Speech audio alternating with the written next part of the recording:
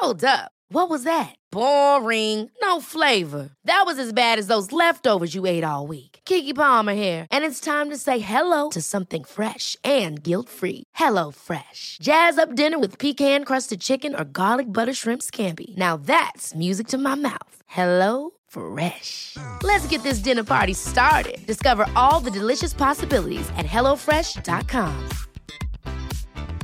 I'm Sandra, and I'm just the professional your small business was looking for. But you didn't hire me because you didn't use LinkedIn Jobs. LinkedIn has professionals you can't find anywhere else, including those who aren't actively looking for a new job, but might be open to the perfect role, like me.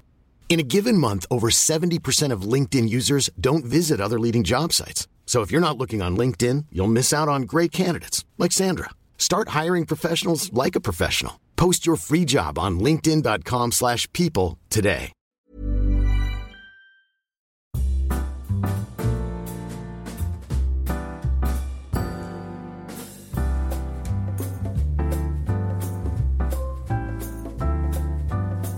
Hello and welcome to My Favourite Takeaway podcast, the show for people who love food but can't always be bothered to cook it. I am Tom Crane and my co-host Simran Shah is with me now. As always, how are you, Sim? Are you well?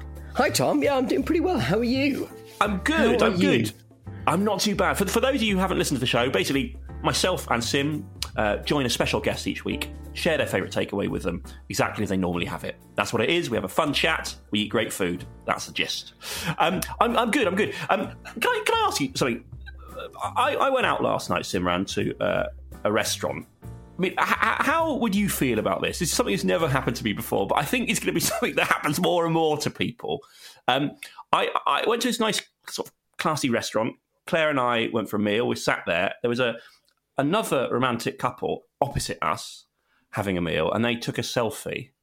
And then they looked at the photo, and the boyfriend said to the girlfriend, "Oh, don't worry, I've got an app. I can delete that guy in the background." And then I then watched them erase me from the photo. No reference to Claire. Claire was allowed to stay in the photo. Hold on. You watched them erase you. How close were they to you? Quite close. It was quite a tight, packed restaurant with little tables really quite tightly packed. I mean, I wasn't sort of craning over their shoulder, but it was clear what they were doing. And then they deleted me from the photo, from the background. They removed me from the image. I find that's quite hurtful, isn't it? It is quite hurtful, but it will bode well if you said if there was an incident in the restaurant and you can say, "Well, I wasn't there. I wasn't there at all. There's no proof." That is actually quite an interesting point. Actually, doesn't that create problems in court? It's an alibi creator, isn't it? It's an alibi creator. This is a loophole for criminals. You should count your lucky stars there, Crane. That you're so unphotoed. You ruin every photo that it saves you from being persecuted, ever being implicated in a crime. I think it's actually the painful words are simply "don't worry," because that suggests we can both see the eyesore that we need to get rid of. We don't need to discuss this. This is so obvious what we need to get rid of from this photograph, but don't worry.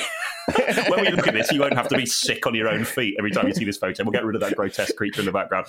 Anyway, that's what happened to me. Very embarrassing. I'm never leaving the house again. Simran, this week, there's quite a few emails we've had on one subject from our listeners. And I think I kind of want to wrap up a few things. This happened a few weeks ago. Me and you may remember, I'm sure you do.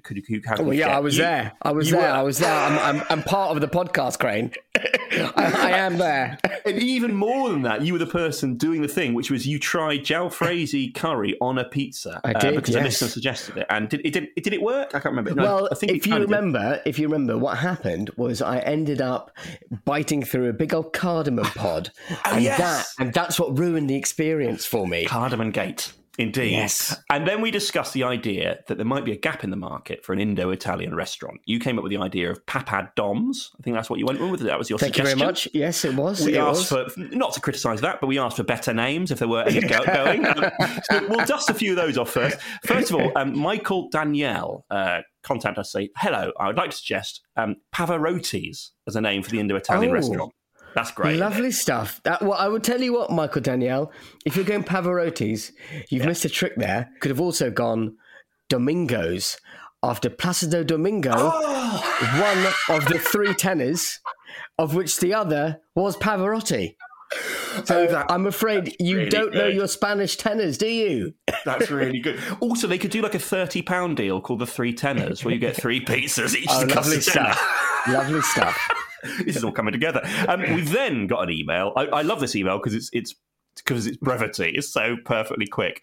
I may be late to the Indo-Italian theme. Papa Domino's is what he's written. Papa Domino's. Then I'll get my coat, Rick. That's literally all he's written. Hold on. Papa Dom. Papa Domino's. I'm with you. God, It is definitely a better version of Papa Dom's, which is yours. It's definitely a better version of that. He's taken yours and he's improved it. Papa John's was an authentic. That was authentic. This is not authentic on 2 counts. Oh, yours was Papa John's, was it? I thought it was Papa Dom's. Okay. No, I do you disservice. Papa John's. Are you listening to the podcast, Tom? Well, I'm on my iPhone half the time. I'm having my feet massaged. I'm worrying about people taking photos of me and deleting me in the background. There's a lot going on in my mind when we do this. Papa Domino's, that's a good one. I like that. But also, crucially, we've had a lot of emails about people saying that this type of cuisine, Indo-Italian, does actually exist and that we're missing out on it. It's already out there. Lauren has contacted to say that apparently there's deli pizza in Basingstoke that's worth going to. Claire has emailed to say that there's an Indian pizza takeaway in Sunderland called Chom Chom Spice. We had it when we went there with a friend. Doesn't sound that Indian. It doesn't. I'm not going to say Chom Chom Spice doesn't sound like an Indian takeaway. An Indian Italian, is that an Indian Italian twist? Chom Chom Spice. How much have they have? Doesn't feel like they've workshopped that name much. Has No, it? not Someone's at just all. got anyone got literally anything, and someone's just gone on a Chom Chom Spice. what does that mean? I don't know. It's fine. Let's stick it on the sign. But Claire apparently had a korma pizza there, which is pizza-based, proper Indian takeaway korma sauce with chicken, topped with cheese. Because I was sceptical, but it was one of the best things I've had in about 5 years, she says. In 5 years? It's the best thing you've had in 5 years. She still thinks about it, apparently. The Wow. cheese on the korma. Thoughts on that? Not great, not a fan. Not a fan of that at all. Korma sauce with chicken, fine. Just topped with cheese. So the cheese is melted on the curry sauce. I completely agree. That texture, that is a clash of textures right there. I'm not into that at all. I think almost, you're right. I think with the pizza and the korma on its own, I could just about see that being something that might be pleasant. But the cheese, you've gone too hard there. I think there's too much going on in there. Also, are they then reheating it so that the cheese melts, or is the cheese sitting there grated in the sauce? I think cold grated cheese in on a curry sauce is a no-go. I think if it's melted, slightly better, but I think the ultimate is to not have it at all. I'm for some reason imagining those sort of like those cheese squares that you have on a picnic, those thin squares of cheese that are just sort of slapped on top, the sort of sandwich cheese you had as a kid. For something I don't know why I'm imagining that, but okay, I'm not convinced, but maybe if I'm in Sunderland, I'll give it a go. And then Gabriel has got in contact to say, hello, fellow takeawayers, which is you guys, the listening public. Listening to the Elizabeth Day episode on my commute, and it sparked a thought. I have seen Indian pizzas in Guildford, but I haven't tried them yet. Better yet, Simran Shah, you might know this, it is called Shah's Secret. So there is an Indo-Italian restaurant with your surname out there, Simran. Well, look, I hate to disappoint you, but you're leaving the podcast to focus on your business. but my crumbling business needs attention, so I'm going to have to leave. I'm so sorry. This has been a complete ruse just to drive people to my Indo-Italian restaurant. We should do that. We should go to Shah's in Guildford one day. That'd be a nice We should go to Shah's in Guildford. Shah's in Guildford, if you're listening, brothers, please invite us there. Take me back home. It's time for me to come home. For the Indian pizzas that you grew up loving as a kid. But also, Gabriel has said, and this is something that's really sparked my mind for something we haven't asked you, the listeners, about. Gabriel says, I also used to work in a Chinese takeaway. And one thing that used to really annoy me was that people would come in to the Chinese restaurant and ask for poppadoms. It still boils my blood to this day, if I'm honest. Now, I get that. It must be an annoying thing to constantly hear throughout the day going, no, come on, guys. But it made me think, have you ever worked in a takeaway? If you're listening here, have you ever worked in one? Was there things that happened that really annoyed you? What are the sort of maddest things that you've seen working in a takeaway? Kind of want to hear the voices from the other side of the counter. I think we've got to that point, Simran. We can do it. Let's find out. What do the other side have to say? I'm ready. I'm ready for it. I'm ready to hear it. And if you have worked in a takeaway, do contact the show. You can contact us on hello@myfavoritetakeawaypodcast.com, or you can contact us in these many other ways.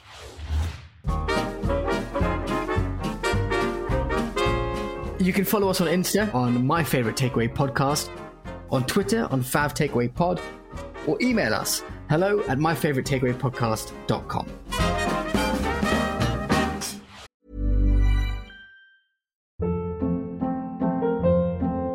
Hold up. What was that? Boring. No flavor. That was as bad as those leftovers you ate all week. Keke Palmer here, and it's time to say hello to something fresh and guilt-free. Hello Fresh. Jazz up dinner with pecan-crusted chicken or garlic butter shrimp scampi. Now that's music to my mouth. Hello Fresh. Let's get this dinner party started. Discover all the delicious possibilities at hellofresh.com. I'm Sandra, and I'm just the professional your small business was looking for. But you didn't hire me because you didn't use LinkedIn Jobs. LinkedIn has professionals you can't find anywhere else, including those who aren't actively looking for a new job, but might be open to the perfect role, like me. In a given month, over 70% of LinkedIn users don't visit other leading job sites. So if you're not looking on LinkedIn, you'll miss out on great candidates like Sandra. Start hiring professionals like a professional. Post your free job on linkedin.com/people today. And if you're enjoying the show, do make sure you subscribe to never miss an episode, where we've got new episodes coming out every Wednesday. And this week, Sim, which brilliant guests do we have? We have the wonderful Christelle Pereira, Great British Bake Off finalist from 2021. We discussed her love of miso and Kinder Buenos. We really hope you enjoy it. We are joined today by Christelle Pereira. Christelle was a finalist in the Great British Bake Off 2021. This is very impressive, isn't it, Christelle? You are without a doubt so far our most impressive guest in terms of cooking and baking. This is it. No. This is huge for us. A lot of our guests, Christelle, they have no idea how to cook, no idea how to bake, hence the reason they come on this show, because they just talk about takeaways. But you actually you can provide for yourself. It's amazing. You can create. It's wonderful. Well, I am very flattered, but no, I'm thrilled to be here. And do you know what?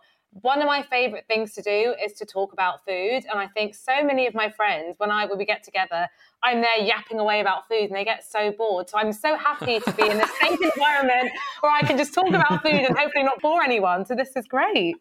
So when will you try and bring up food? Are you on a night out? Are you trying to sort of start conversations about your favourites, the way to break a poppadom, what's the best starter, whatever? I mean, honestly, all the time. And I just, for example, in the group chat, I will love to ask those sort of questions that gets people going, like, what's your favourite chocolate bar? And then the whole group chat, I hope the whole group chat explodes, but sometimes people are like, Christelle, just shut up, no one cares. So, What is your favourite chocolate bar, Christelle? I'm so glad you asked. So, do you know what?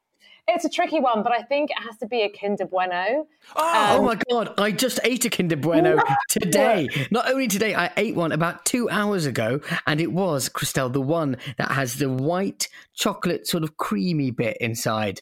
Oh my gosh, stop, I'm salivating. I agree, it's the best. It is, and it's a whole experience because I also love textures as well as flavours, and what's great about Kinder Bueno is it's crunchy on the outside, and then you get that soft, luscious filling, and then you get the taste of the hazelnut still in your mouth lingering. It's an experience. My only problem with Kinder Bueno is the slightly creepy pictures of the children that they use in the advertising. Really shiny teethed, sort of. It's really bizarre. The images are too sort of clean and sort of, everyone looks too bright and I don't know, it weirds me out. I think there's something about the sort of images around it. Not a fan, but the chocolate, great. I guess there's a problem with basically if you're an adult eating something that says Kinder. It's sort of Kinder is not Kinder eggs, Kinder Bueno. But I get over that quite quickly because when I peel the wrapper with that little gold strip, and then you take out the Kinder Bueno, and then there's the smooth dip as you break each bit in half, and some of it has got that sprinkling on it. That oh God, that's the good stuff. What is that little gold strip? I don't know. Is that to show that it hasn't been tampered with, that little gold strip? What is it? To show that it's unique. It's just a unique product. It's like the chocolate equivalent to the pointless aluminium hat that comes on San Pellegrino. I have no idea why that's on there. What is that for? That is so bizarre. I've always wondered that. I always think, it's, it looks quite fancy, but it's so irrelevant, isn't it? Is it to keep the sort of the aperture clean? Because I've noticed, is that an issue with other cans? I don't know what it is. Is it kind of like a dust sheet? You know what? To be fair, my mum, I actually don't really have fizzy drinks that often, but my mum always taught me to always wash a can before I drink it, because she claims that a lot of these cans have got dried rat's urine on them. So, oh my God.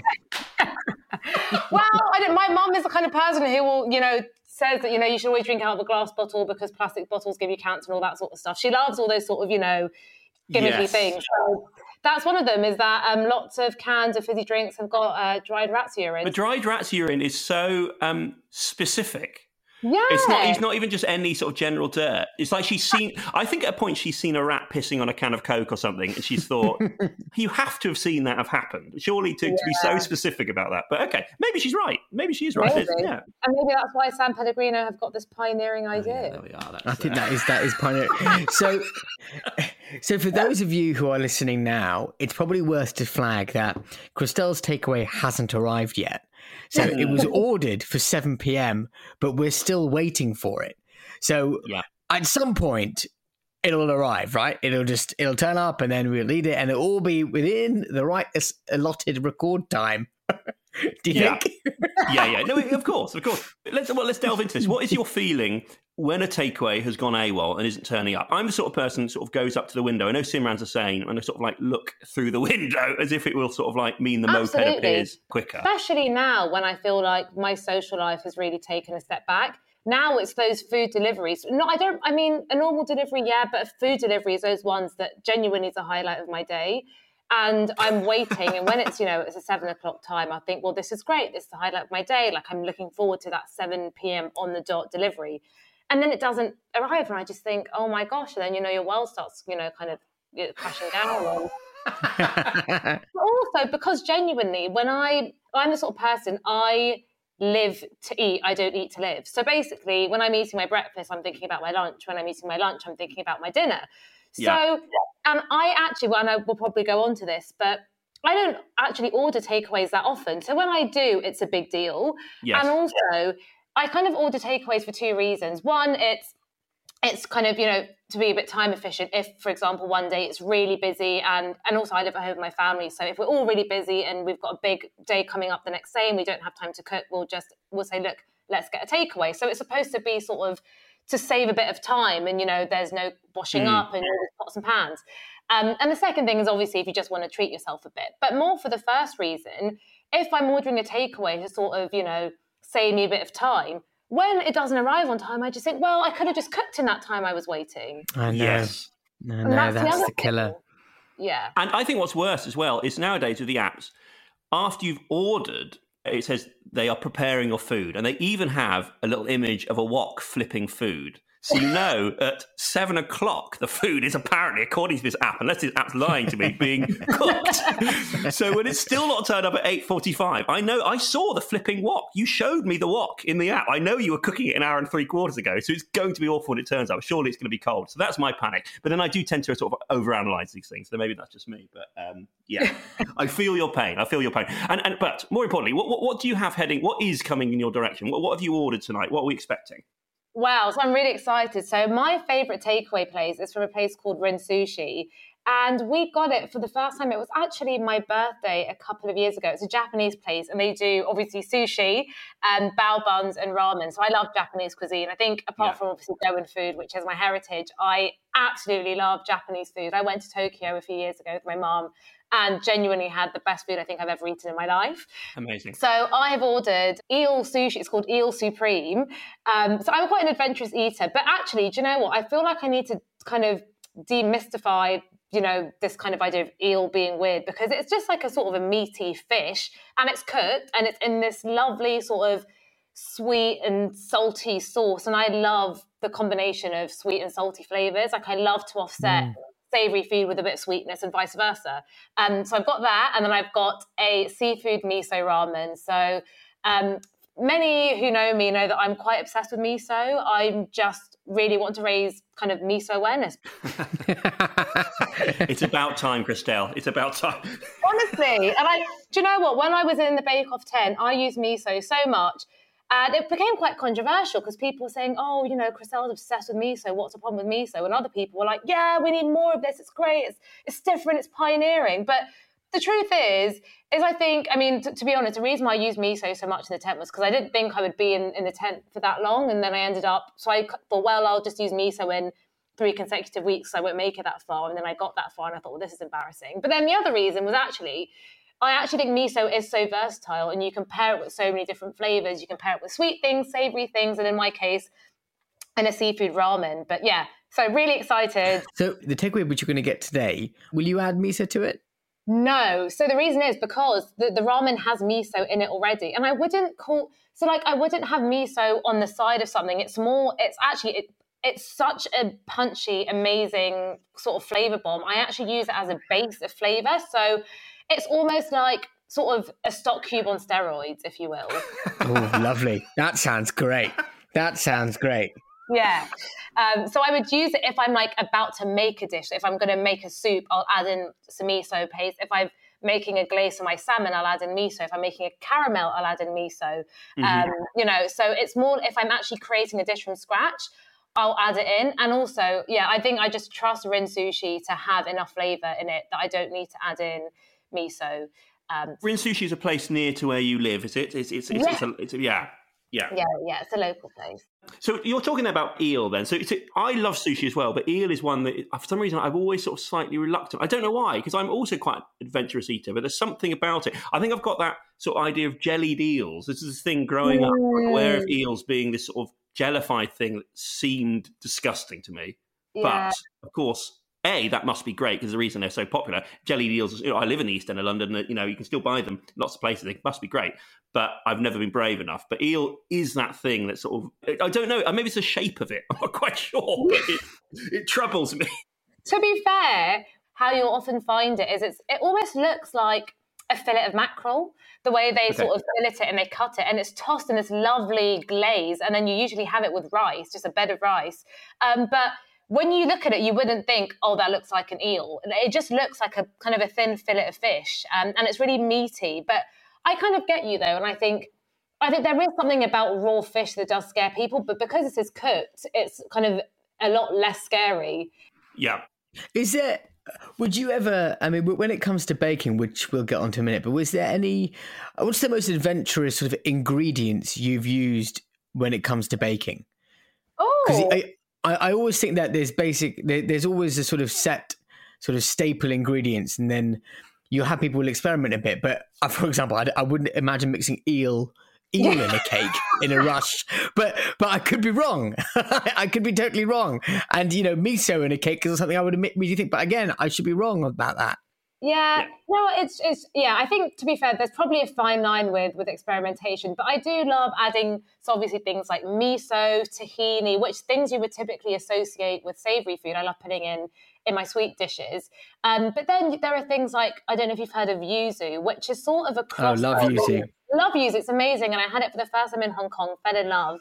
And so I now order lots of yuzu juice, and I make yuzu curd, which I just think is a lovely step up from lemon. I've never gone to the extent of putting eel in my cakes, but never. But there's still time. So talking about your cakes, Krista, let's talk a bit about Bake Off. Yeah. And your experience on Bake Off. So, first of all, congratulations, you made it to the final. That's a big deal. Oh, thank you. What is it like in there? Is it intense?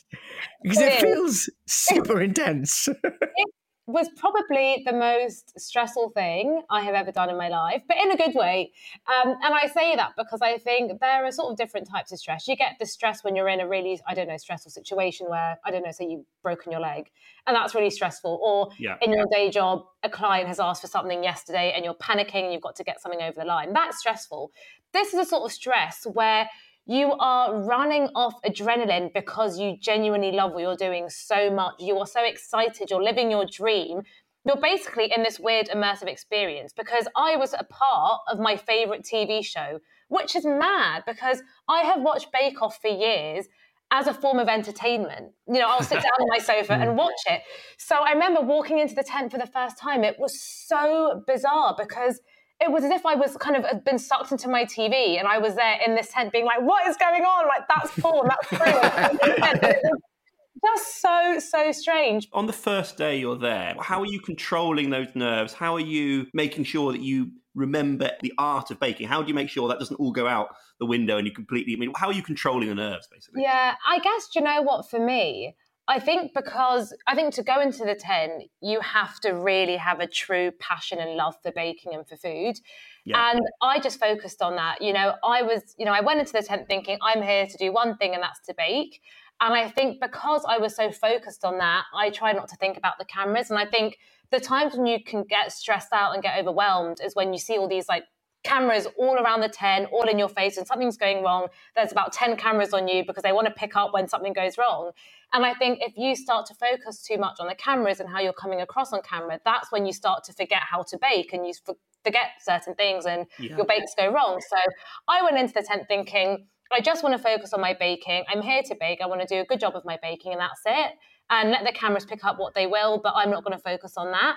And I think that really helped me, not kind of get stressed out or get fazed by certain things, because I just kept on telling myself, I'm here to bake. I'm here to have a good time. And I also don't want to take things too seriously, because I remember before I left the tent, I was getting really stressed out, and I kept on telling my family, oh gosh, you know what, guys, I'm going to go out on week 1. Like, this is just so bad. My anti-gravity cake wasn't defying gravity, and it was all a nightmare. it was so bad. I remember my family just said, look, Christelle, it doesn't matter if you go out in week 1 or in week 10. Just go in and have the best time of your life. And you don't want to have any regrets where you come out the tent and you just think, wow, I spent the whole time in that tent stressing. I'd never actually, got to take stock of what I was doing and enjoy it. And so I think I just went into the tent and I just thought, I really want to enjoy my time and, bake to the best of my abilities and, have fun. And I think I did that. That's one thing I'm always surprised by, and this is a quirk of cooking shows in general, is when they question you as you're cooking. Yes. And so when you were practicing for Bake Off, did you also practice people throwing questions at you whilst you were baking, like, what are your hopes and dreams, that kind of thing? It's a really funny question because it did happen. I think I mentioned, so I live at home with my parents, and I did live just until a few weeks ago with my 2 sisters. My older sister just moved out now. But so when I was prepping for Bake Off, there was a 5-person household, and we're a very loud family. I've literally had to close all the doors around me because everyone was making too much noise. And also, everyone's kind of always in each other's business. And obviously, we only have one kitchen in the house. And so when I'm baking and making a mess, everyone is running around the kitchen. And my family are very inquisitive anyway. So, pre-Bake Off, when I'd be cooking or baking in the kitchen, my sisters would always come over and say, oh, what are you making? Can we try some? And my sister is such a junkie. She will eat buttercream by the spoonful. Is she older or younger? She's older, but she has got the palate of maybe like a 7-year-old. She never eats breakfast, but if there's cake in the fridge, she'll have cake for breakfast. And that's just kind of how she eats. So whenever I'm making a cake, she'll literally walk up to me with a teaspoon in her hand, ready to eat the buttercream. So when I was practicing for the 10, my sisters would come up to me and they started asking me all these questions. And I was just saying, look, guys, leave me alone. But they said, no, Christelle, this is really good training. But do you know what? It helped because then obviously Matt and Noel are there yapping away, who I actually loved. And I think they were a welcome distraction in the end because they kind of took the stress out of things and they made you relax and they kind of reminded you to enjoy the process a bit more, which I think is so important. That's great. When I was about 14 or 15 and all the cool kids, bigger kids in my school would go to the skate park, and I was too nervous to go to the skate park because everyone was bigger and cooler than me. Me and my 2 friends, Chris and Nick, used to play Ready, Steady, Cook, and they would cook against each other, and I would play Ainsley Harriott, and I would interview them throughout the time while they would genuinely cook a meal, and then I would taste it and decide who'd won. I'm not sure if that's sweet or sort of tragic. I don't know, but that is so. No, I love that. Do you know what? It's funny you mention that because when I was younger, this is even probably worse than that. Okay. My sisters and I also used to play Ready, Steady, Cook, but in a really sort of messed up way. So my mum would cook for us, and she would give us our food on a plate, and then we would basically take our food and then deconstruct it and mash it up. So even if it was a plate of I don't know, rice and curry, we would I don't know, create something else with it. I don't know, I'd mash it up and like turn it into a pie and be like, oh look. Oh wow. We would create Ready, Steady, Cook, and obviously my mum would get so annoyed because she was like, just eat your damn food. Oh, that's fun though. Yeah, but I don't know, it wasn't fun for my mum. You grew up in a house where food was a thing of interest and love, I'm guessing. Is that right? Yeah, absolutely. So food has always been just so central to my culture and to my family. We've got this type of freezer and fridge where when you open something, things fall out, and then you've got to try and shove something back in and then close the freezer door. And then you know that when you open the freezer door, it's going to fall out again. There is just so much food. There's always something in the oven. There's always something bubbling away on the hob. And that's just kind of, that's always been my family. And we love feeding people. So when people come over to the house, you know, if we have to feed them, and if you don't eat, then we'll all be very offended. And also when we're having dinner parties, it's not a case of making, you know, a rice and a curry. It's making 5 different types of rice and 5 different types of curry. You know, it's all about, you know, feeding people and making feasts. Yeah, so food has always been a very big, big part of our life. I think having that much food around is just, it basically fills the house with love and warmth. Yeah. I think that's just such an incredible experience to have. Always undone, may I add, by trying to shove that tray back inside the freezer smoothly. If you can do that smoothly in one go, that means you win something. That's a prize-worthy skill. It is so stressful. The amount of time in my life I spend punching potato waffles in an attempt to get... I know you guys aren't referring to, but this is the reality You're of so English. You're so English, Craig. In my household, that's frozen dal. Okay, in yours it's potato waffles. Now, I will say in my defence, there are lots of frozen curries and things that I've cooked in there and Tupperwared up, but I'm never sensible enough to label what it is or when I've made it. So I'll open it up and it could literally be anything, and I don't know when I put that in there. So the amount of time I go, it's too risky. Labelling is so important. I need to label. This is my thing. So takeaways then growing up. Did you ever get takeaways growing up? And if so, what did you have? Do you know what? It's really funny because I was coming on a takeaway podcast, and actually I was thinking growing up, I really didn't eat that much takeaways. I had them occasionally, but I was very much the person that always had home cooked food. I never had school dinners. I always had packed lunches. And I basically grew up just always eating home cooked food. We would very, very occasionally get Turkish grill. That was the only takeaway I can remember having. We would never get anything else. Never, until this day, have never ordered Indian food as a takeaway, because I think as someone who is Goan, I will only ever eat a Goan curry made in my house or made by like my auntie. So I'll never order Indian food as a takeaway. But yeah, so the only takeaway I remember as a childhood was Turkish grill, which I loved. And what we would do, it was kind of like a weird fusion, because we would order like the grilled meats and the garlic mayo, which I was in love with. And then we would have it with parathas. And it was this lovely, like buttery, flaky paratha with this lovely grilled meat, like slathered in this garlic sauce, and a bit of that lovely salad with the red onions and the pickled chilies, and it was just amazing. So you were making homemade parathas and then using those with the... Is that what you were doing? Basically, which is so typical of my family. That's awesome. Yeah, just can't deal with just having a takeaway on its own. And even now, I remember, so if we ever want to order like a Chinese takeaway, very rarely, I'll say, okay, I'll order some stuff. And my mum will say, oh, well, why don't I just make some rice? And then I have to literally tell my mum, the whole point of us getting a takeaway is that we don't cook today because we're all really busy. There's always someone itching to make something or make a side or a rice or a salad to go with it. And it always happens. So, yeah. That's very sweet. I do sometimes think about, maybe I should make the rice. But you're right, that does negate the point of it. You want to be chilling out. You want to be just getting a takeaway, turning up and relaxing rather than sort of boiling rice, I suppose. But I can kind of see the logic to it. Like we talked about this before, but when we used to go out for a curry as a family, my dad would save money by we'd have supermarket poppadoms at home that he would have bought. So, but that would be like 45 minutes or an hour before we got to the meal. So we'd have them at the kitchen table, and then we'd head off to the restaurant. So I think that is a parental generational thing. So I definitely do get that. And what about nowadays? And so do you get many takeaways now? How often will you get a takeaway, and what sort of things are you getting? Yeah, so do you know what? Again, now, takeaways are basically now, I'd say, we reserve it for a special occasion. So we'd like to eat out, but to be fair, like over lockdown, we would usually go out for a meal for someone's birthday, but because we couldn't, we would then start getting takeaways. But I think over the years, we've started now getting takeaways either for a special occasion or if we kind of want to save time. So actually, this is quite funny. For the first episode of Bake Off, we thought, because, it was on a weekday, we were all working and we were having some of my family come over to watch the first episode. We thought, let's get a takeaway. It'll be easier because we won't have time to cook after work. So we thought we'd get takeaway pizza from, it's a place called Minori Pizzas that do amazing sourdough pizzas and with all these lovely different toppings, which I love. So we thought we'd order takeaway, but obviously in true Carrera hectic fashion, the pizzas just basically didn't arrive for ages. So we're like, it's about maybe 7:45 whenever Bake Off is supposed to start. We're waiting for the food to come. The food comes and we're just stuffing pizzas down our mouths.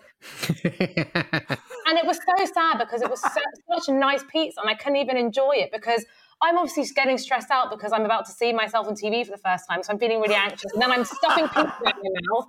And then I'm just feeling sick because I can't even eat because I feel so stressed. And then I'm not just wasting this really nice food. And then I'm just washing it down with Prosecco. And the whole thing was really stressful and really hectic. And I just thought, wow, we ordered, and this is what I was talking about before, you order a takeaway to try and take the stress out of life. And then it ended up, added more stress to my evening. So do you all? So you were saying you all sit around and you watch the episodes together? Do you? Is that what happened during the filming? Yeah.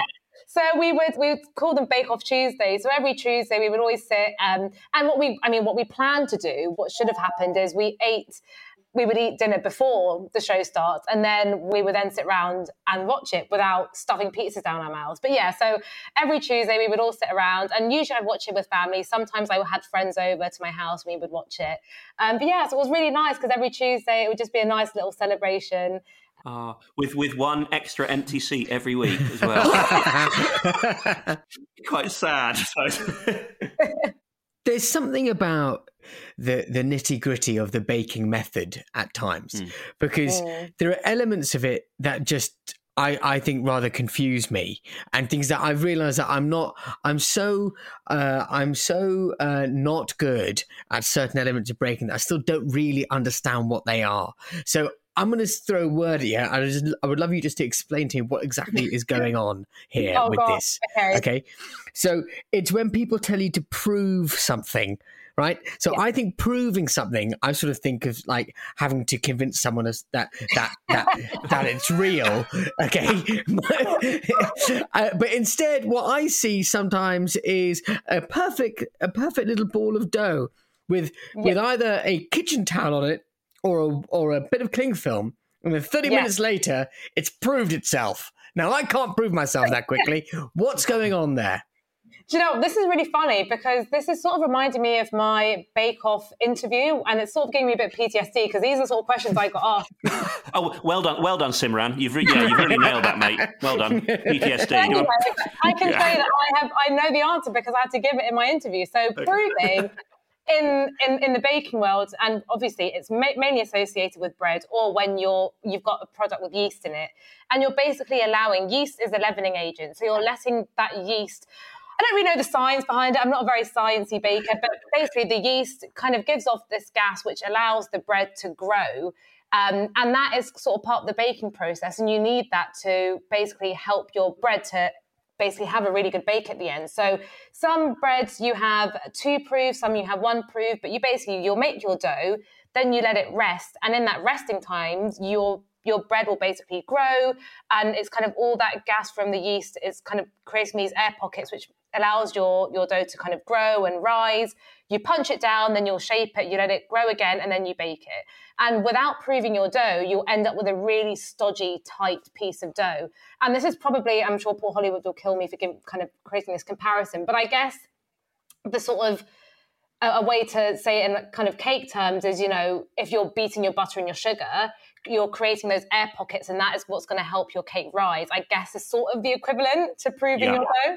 But it's a really integral process to the bread making sort of function. That's so interesting, because they do always say that's a good bake or that's a good bake, and you just think, they're all good bakes, aren't they? They all look like good bakes to me. That's a good bake. That all looks like a good bake.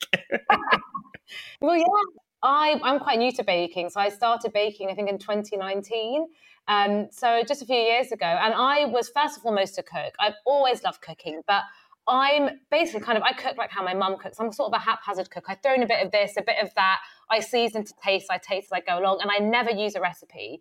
I'll throw things together, and that's it. And so when I started baking, I used that same mindset, and I thought, oh, okay, well, I'll just throw things together. I won't use a recipe. And my bakes were disasters because my breads were coming out stodgy because I wouldn't prove them for long enough. My cakes weren't rising because I didn't really understand the concept of, beating your butter and your sugar or using room temperature ingredients. I remember once I tried to make meringues and I didn't weigh out anything. I put my meringues in the oven and I kid you not, they evaporated. I'm sure that'll be fine. Just plug them in. Honestly. And I just remember thinking, oh my gosh, I performed a magic trick. And it was just crazy. Are you sure you remembered to put them in? Because that was the other option you didn't remember. Well, do you know what? Just a tray. It was really funny because I actually remember they piped really well pre-baking, and I took one of those photos to put on Instagram, meringues going in the oven, tap to bake. And then I was so embarrassed because I just couldn't post anything afterwards. But yeah, and so and it's only recently over the years, and especially kind of the process of Bake Off has really taught me about kind of more of the science behind baking and the precision and the measurements and all these little tips and tricks that will really help your bakes to do well. For example, proving it or beating your butter and your sugar or, weighing out certain things. And, it's so interesting, learning about the science behind baking. A question we sometimes ask people is that what are their top 3 chain restaurants? But I think that's not the right question here. My question for you would be, what's the top 3 cakes you've ever eaten? What were they and how good were they? And also, let's add, what's the worst cake you've ever eaten? Let's chop that in as well. Okay, so literally the 3 best cakes you've eaten in your entire life, or pastries, or anything along those lines, anything baked, that you would say the top 3 things you've ever eaten that have been baked. Wow, this is a really hard question. Can I throw pancakes into that? Yes, you can. Yes, you can. Right. I think so, yeah. Well, because you can't really say no, can you? You heard what he said. You heard what he said, Christelle. 3 cakes. Yeah. You reckon you can bake a pancake? Okay, I will loosen the rules, but I want you to know that I'm not entirely happy about it. And to be fair, it does have cake in the name, so... Yeah, exactly. You won me round. Okay, so you can throw in pancakes. Okay, so that has got to be... So I was in Japan, and this was before this concept came to the country. They're called souffle pancakes, and I'd seen them. So whenever I go to a country, I basically put together a list of the best things to eat in that country and the best places to find them. And so I'd learned about these souffle Japanese pancakes. And I went with my mum, and we basically had to queue up to get a ticket. So this place only serves 60 a day, 20 at breakfast, 20 at lunchtime, 20 at dinner. You've got to queue up to get a ticket. And then once you've got your ticket, then you go back to get your pancakes. And we got just these 3 pancakes, and they were probably about, 3-4 inches tall. And I don't know how they make them, but it must be a process of whipping your egg whites and your egg yolks separately. But what the result was something that honestly melted in the mouth and was just so airy and light and incredible. They basically took the concept of a fluffy American pancake, but just made it 10 times better. And it was so simple because it was just served with a bit of butter, maple syrup, and whipped cream and icing sugar, and that was it. But it was so incredibly light and fluffy. Yeah, wow. I will remember that for years and years. And they brought that concept to the UK, and I've had it a few times here, but I still, those ones I had for the first time in Japan will always, I think, be etched in my mind for a very long time. As you were saying that, Christelle, I just Googled souffle pancakes, and the first thing that comes up is how to make fluffy Japanese souffle pancakes. They're delicious. Yeah, you know what? That sounds great. Honestly. Maybe you were edging towards the sort of light fluffiness that they'd achieved with your evaporating meringue. Possibly not. There might have been, because that surely is very light. Something that evaporates must be incredibly light. So if you can capture that just before the moment of evaporation. Oh, God, honestly. You've got the lightest thing going. Okay, what's the second best cake you've eaten? Second best cake. Oh, this is so hard. I feel like I've eaten so many things in my lifetime. Let me have a think. I think it will probably... trying to think, because there's so many different things. To be fair, I'm sorry, I'm going to still have to stay. Actually, no, I'm going to move to Hong Kong. And you said I can include pastries in there. Yes, you can, yeah. So in Hong Kong, I had this incredible sort of, it was like a hybrid between a milk bread bun and a pastry. And it had, the sort of the Japanese red bean paste in it. Yeah. This really sweet Azuki red bean. So it had that with a bit of cream cheese. And again, it was, I think I spoke about this before, it was that sweetness and savouriness in this lovely soft bread bun. And I just loved it. And I remember you have these amazing bakeries in Hong Kong that they have these French / Hong Kong hybrid bakeries. And it's amazing because they take these French concepts and then add in these lovely wacky flavours. And I remember that. It was just incredible. So that, again, was something I remember for a very long time, this sort of red bean cream cheese pastry. Oh, amazing. That was, one of the most amazing things. And then, to bring it back to this country, it was actually my team got this for me for my birthday. So we've got a Paul's Bakery near our office. And they ordered this lovely Paul's Bakery cake. But I don't even know if it was just a cake because, do you know what? We were talking about Kinder Buenos before, and it reminded me of a Kinder Bueno because it had this lovely whipped hazelnut layer, then this sort of crunchy... Say it again. Oh, honestly, it was so good. And I remember eating it thinking, oh my gosh, I don't know what to do with my life because...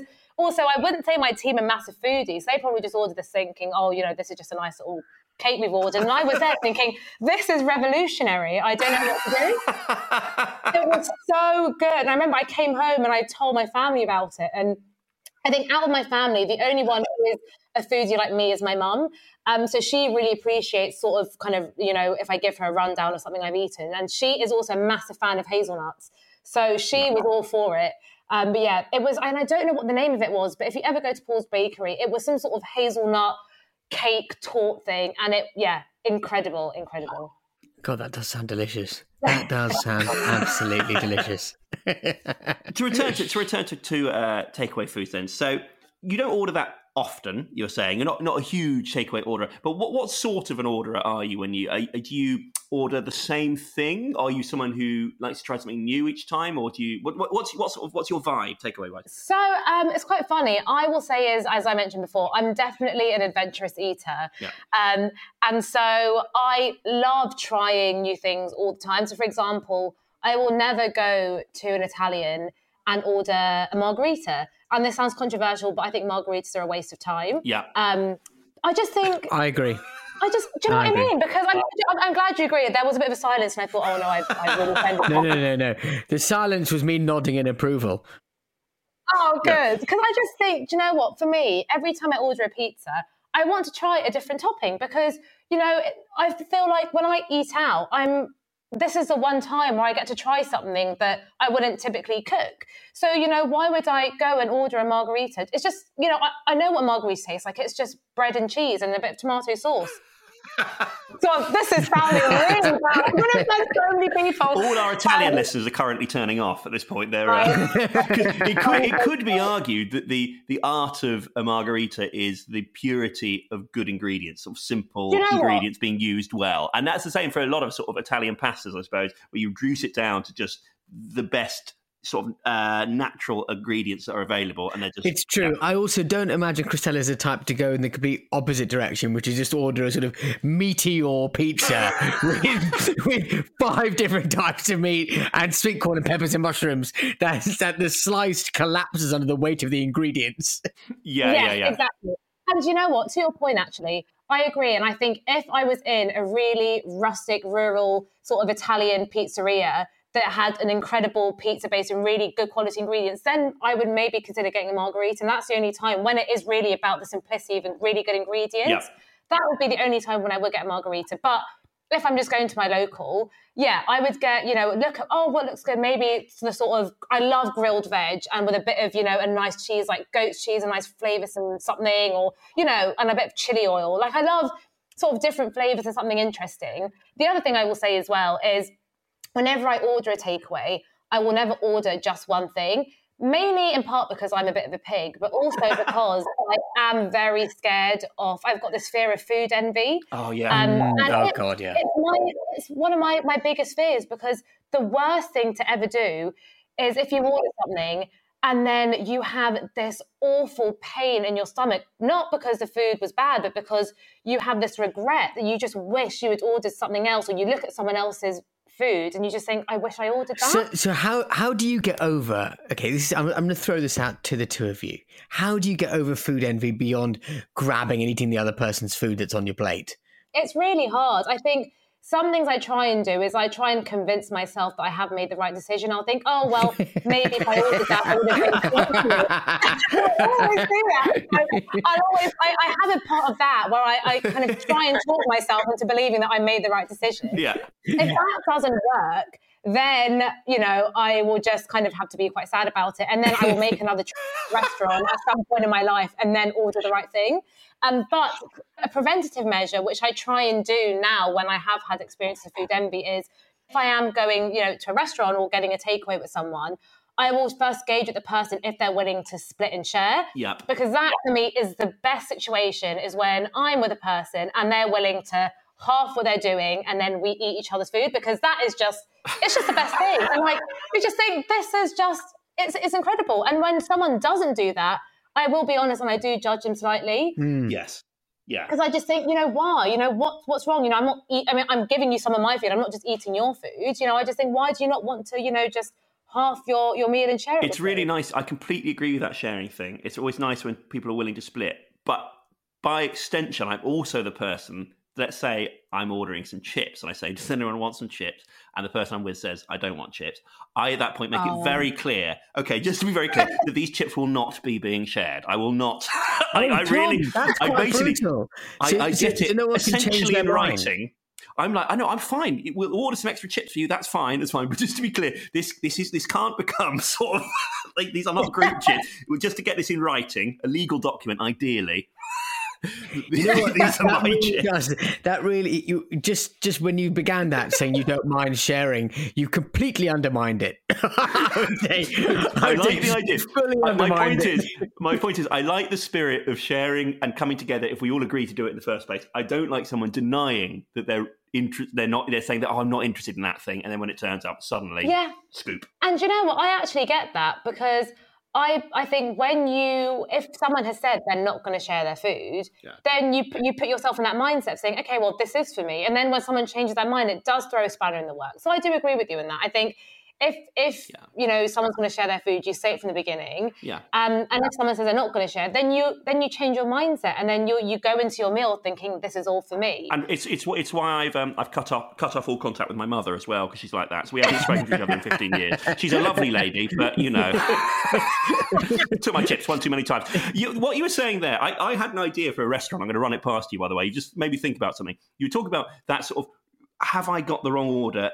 Being jealous of other people's orders, blah, blah, blah. Because I'm that person. So I don't think I've ever ordered in a restaurant and stuck with my order. I order, and then about 20 seconds later, I sort of leg it across the room to find the waiter and just go, actually, I'm going to change it to this.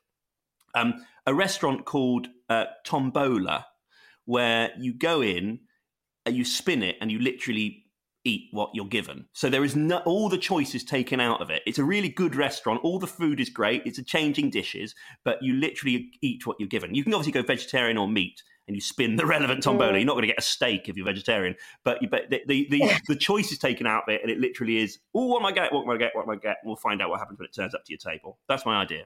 I mean, I think you confused going to an arcade with going to a restaurant, Tom.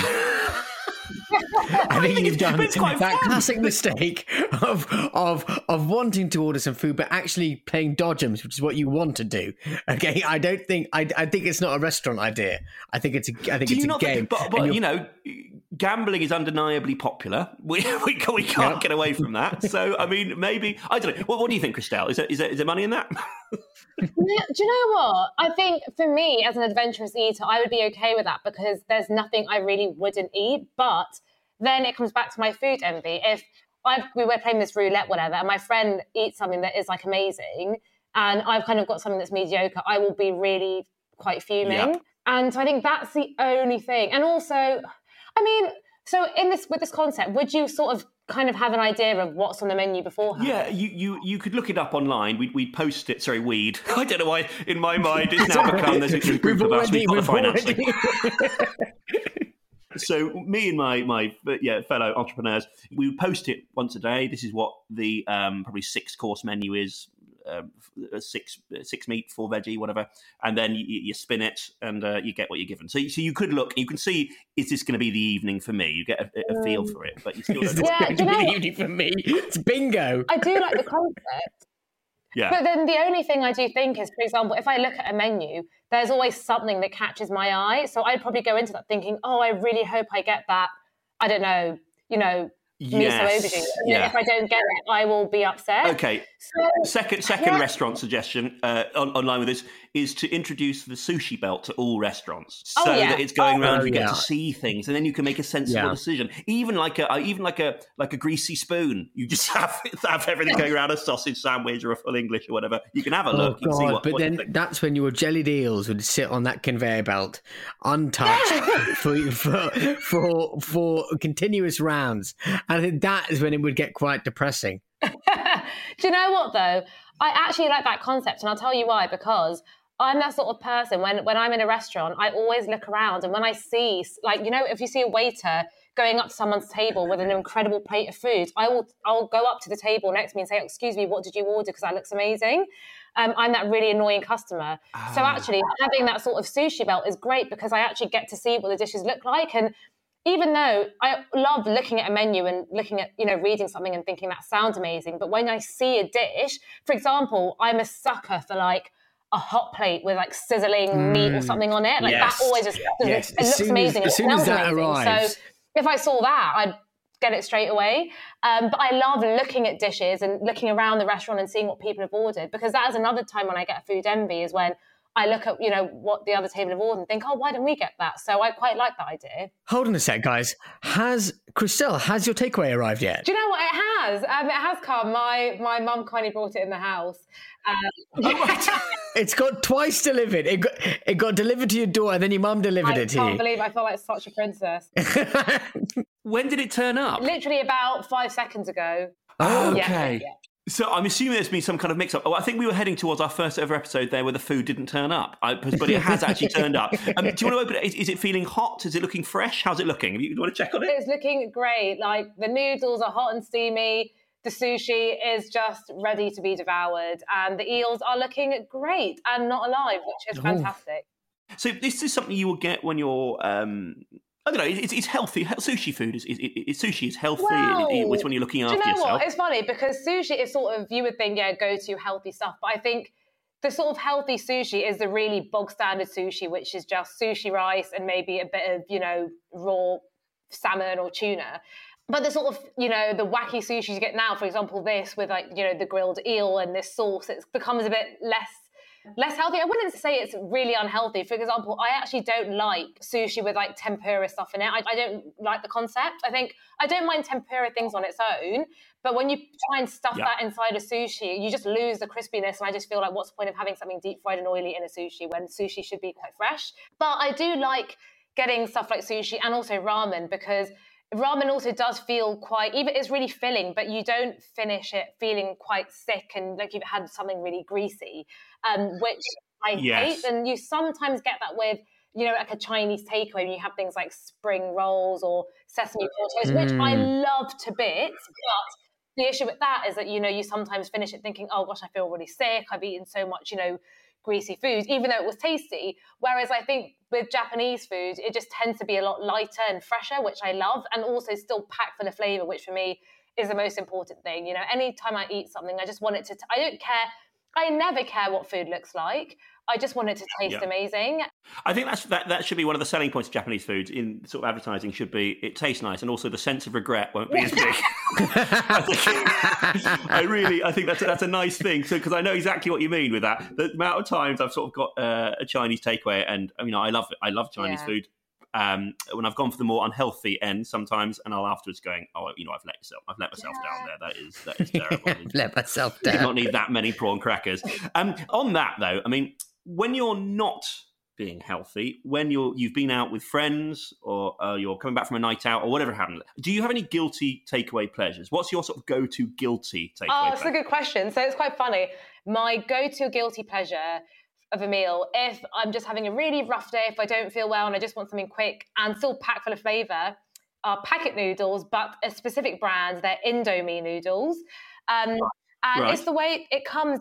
So Indomie noodles come, and there are actually 3 sachets. So it's got this, the standard sort of sachet with the dried powder mix, but then it also comes with this sort of soy sauce oil mixture, like a really sticky, sweet soy sauce. And then it comes with this other oil with these crispy onions in it. And it's so tasty, and it's best had with a crispy fried egg. And that is my guilty pleasure meal, because it sounds bad that I'm sort of like a cook, but I eat packet noodles. But I love them because they have so much flavour. They're the best packet noodles by a country mile. They're amazing. So how do you make that? So is it like a pot? You're boiling the noodles, and then you're adding the 2 different sauces to mix in, are you? Is that, and then you're adding the onions on top afterwards? God, that does sound delicious, actually. Noodle, so you boil the noodles in a pan, and then you basically put them in a bowl, and then you add in all your flavouring, and you just mix it up. And it's honestly, if you ever see Indomie noodles, get them. They are so, so tasty. This is not a paid partnership. I genuinely just love them. They are honestly fantastic with a crispy fried egg. So that is my sort of, if I'm feeling rough and I just want, you know, a really quick and easy sort of chill, that's it. But nights out, I went through this period, and I think it was when I was living abroad, and it was I was in Paris, and it was really cold, and it was sort of in the wintry months, so from I say October to December, and I would be going out clubbing. I was on Erasmus, and it was really cold. I got into this really weird habit of having porridge after a night out. And I think the reason, so we're talking about the whole Japanese cuisine, and you don't really feel sick and full after you eat food. I would come back after a night out, and all I wanted was something warm and a big bowl of carbs. And porridge just used to hit the spot, because it was a big bowl of carbs. It wasn't greasy. And I would wake up in the morning with an empty bowl of porridge next to me, but I never felt sick, or I never felt like, oh gosh, I just ate, you know, a Big Mac and I thought I'm going to throw up. I felt, you know, rejuvenated. I was like, oh gosh, I feel great. I don't feel hungry. You know, I've just had a bowl of porridge, and it's really soaked up all the alcohol. So yeah. So are you saying you'll come home from a night out and you'll make porridge in the microwave, like Goldilocks? So you're coming home, and you're that's such an unusual. Is it because it soaks up the alcohol? Yeah. Is that the idea, or is it kind of literally that? It's just a big bowl of carbs that soaks up the alcohol, doesn't make you feel greasy or sick. And also, I guess the biggest selling point for me was because it was so cold at the time. I would come back, and I would just be so cold, and I really wanted something warm, and so it was piping hot. And I would and also, obviously, you know, after a night out, anything tastes amazing. So I would, just devour a big fat bowl of porridge. And also, for, you know, me, at the time I was a student, it's so cheap, you know. It's just amazing. So any students out there, you know, it's amazing. It's healthy, it's good bang for your buck, and it soaks up the alcohol, so it does the job. Genuinely remarkable. I've never heard that before. That's remarkable. I'm trying to work out now whether there's money to be made with sort of late night porridge stations, but probably not. I don't think that's a thing that's going to like a van that pulls up outside student unions, and you can get maybe 3 different flavours of it. But okay, that's remarkable. And what about sort of takeaway grumble? So that's another thing we ask is kind of, are there things that annoy you about takeaways that you could easily do without? Are there things that frustrate you? Or are there times where a takeaway or a meal has gone completely wrong for you? Yeah, interesting. So I think things, to be fair, the only thing that, it doesn't really annoy me about the takeaway itself, but basically, and this is probably just to do with my current situation because I live at home with my family and everyone loves to faff. when a takeaway arrives, it usually is warm, but then we all have to like get all the plates out, and then I don't know, we do a stupid thing where we take a takeaway in the Pyrex container, whatever the plastic container, and we transfer it into a serving dish. So we do this whole faff exercise. By the time we sit down to eat, everything is cold, and it's so annoying because, I keep on talking about the whole point of getting a takeaway is you get fresh piping hot food and you eat it straight away. But because we all faff, by the time we eat it, it's cold. We have to reheat it, so it's just really stupid. So is your family's getting the plates out and the bowls and arranging it on the table? You're doing it like that, are you? And I like that sort of eye gate thing, that aspect of kind of how your food looks. I think it does have an effect. Yeah, it does. But I know it's going to become cold. That's your issue there, isn't it? And do you know what I quite like in those sort of American TV programs when they're sitting there with those like cardboard boxes eating noodles with chopsticks? I've always wanted to do that, but I never can. Obsessed with those. Yeah, but I just can't do that in my house because everyone just has to move everything automatically into a serving dish. So that will never happen. I'm yet to live my American dream. But apart from that, I don't think I've had any sort of really bad experiences with takeaways, luckily. Although this is not takeaway related at all, but I was once cutting a mango, and I love mangoes, they're my favourite fruit. So I was cutting a mango, so I just cut 2 slices, and there was a bruise. So there was a bit of a bruised flesh. It was a bit brown, so I just thought I'll get a knife and I'll just take it out. And so I got my knife and I sort of prodded that brown bit of flesh. And then it started moving. The brown bit of the mango started moving. I shrieked and I threw the mango on the worktop, threw the knife, and I screamed. I called for my parents. I was like, oh my God, guys, there is something in my mango. And they were like, Christelle, what's going on? Stop being a drama queen. And then came back into the kitchen because I left the kitchen, walked back, and I kid you not, there was a beetle just gingerly walking on the worktop, and that beetle was inside my mango. And I just thought, how the hell was that alive in my mango? It was just so jarring. And I honestly don't think I could have a mango for about a year. Every time I had a mango, I had to get someone else to cut it for me because I was so scarred. It was horrible. I've just never experienced anything like that in my life. And I also hate insects anyway. So the whole thing was so harrowing. It was so bad. Yeah. So are you back on the mangoes now? Are you still sort of... I am. You have? This was quite a few years ago, and so it took me a while, but it took a kind of a year off cutting mangoes. I'm now back to it, but every time I see a bruise, I do have a bit of a really awful flashback. Yeah. So, so was it like week by week you were getting slightly closer to a mango until sort of like 6 months of counselling you were able to hold one? Basically. Yeah. Okay. Well, yeah. That's genuinely horrific. But I mean, what a nice life for the Beatles. To be honest, that's quite that's quite a pleasant place to be, isn't it? So if you're looking for sort of the rosy element of that, yeah, very it's a nice place to live. So your food has turned up. I'm aware that your food will be going cold. We normally eat the food throughout the chat, but I think we'll wrap up the chat with you. Let's open up the 2 dishes, give it a bite, see what you think, and tell me why you love what you've ordered. Okay, one sec, because my mum, you're going to laugh, my mum came and was worried it would get cold, so she's now gone and moved my takeaways into a serving dish and in the microwave, so bear with me while I go and retrieve my takeaways. So sweet. Okay, fine, perfect. I will be back in 2 seconds. Okay, I'm back. Okay, great. So, Christelle, you're back? I am back. Sushi in hand. My eel supreme.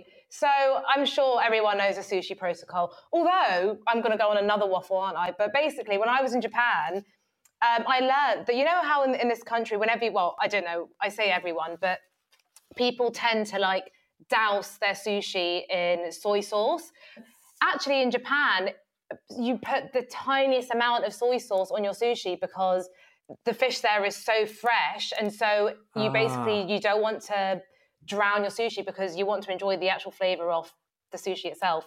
And what about ginger? What about ginger and miso? What's happening there? Wasabi. Ginger and wasabi, yeah, absolutely. I am all for that, and I love that sort of sensation when the wasabi sort of goes up your nose a bit and then you partially die. Oh my God, that's the best. It's kind of one of life's guilty pleasures. Christelle, I want a wasabi cake. Do you actually?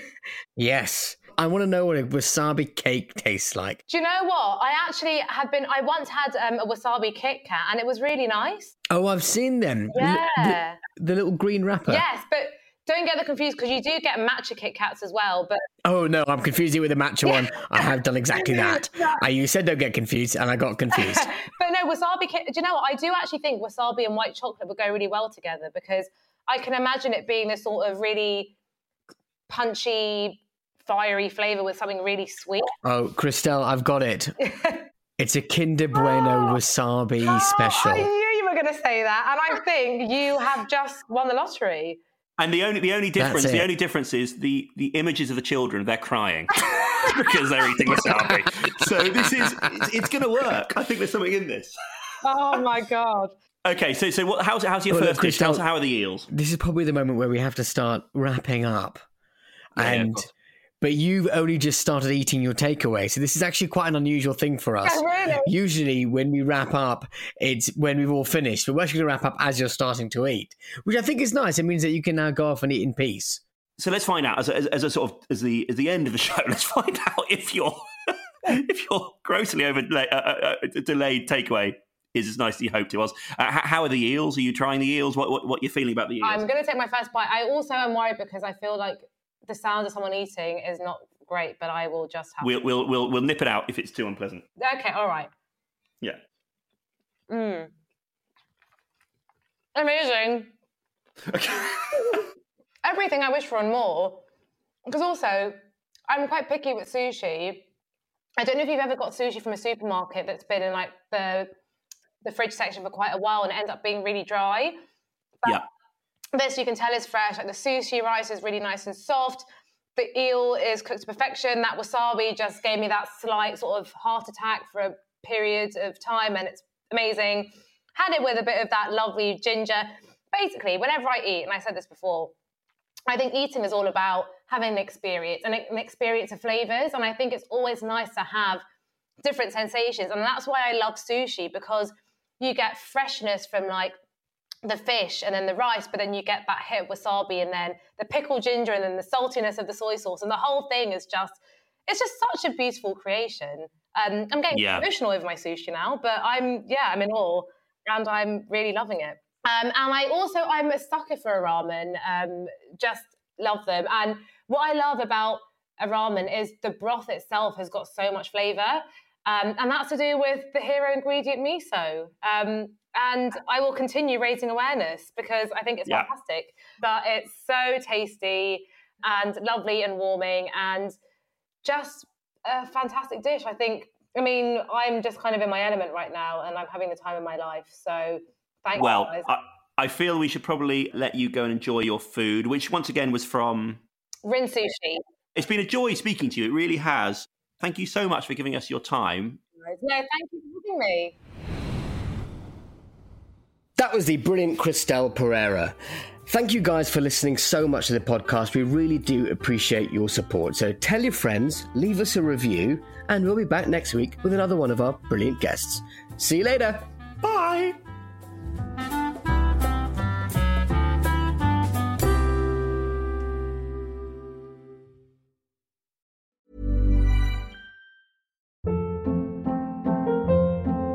Hold up. What was that? Boring. No flavor. That was as bad as those leftovers you ate all week. Keke Palmer here, and it's time to say hello to something fresh and guilt-free. Hello Fresh. Jazz up dinner with pecan-crusted chicken or garlic butter shrimp scampi. Now that's music to my mouth. Hello Fresh. Let's get this dinner party started. Discover all the delicious possibilities at hellofresh.com. When you make decisions for your company, you look for the no-brainers. And if you have a lot of mailing to do, Stamps.com is the ultimate no-brainer. It streamlines your processes to make your business more efficient, which makes you less busy. Mail checks, invoices, legal documents, and everything you need to keep your business running with Stamps.com. Seamlessly connect with every major marketplace and shopping cart. Schedule package pickups and see your cheapest and fastest shipping options from different carriers. With rates up to 89% off USPS and UPS rates. And with the Stamps.com mobile app, you can take care of mailing and shipping wherever you are. Make the same no-brainer decision as over 1 million other businesses with Stamps.com. Sign up with Code PROGRAM for a 4-week trial, plus free postage and a free digital scale. No long-term commitments or contracts. That's Stamps.com. Code PROGRAM.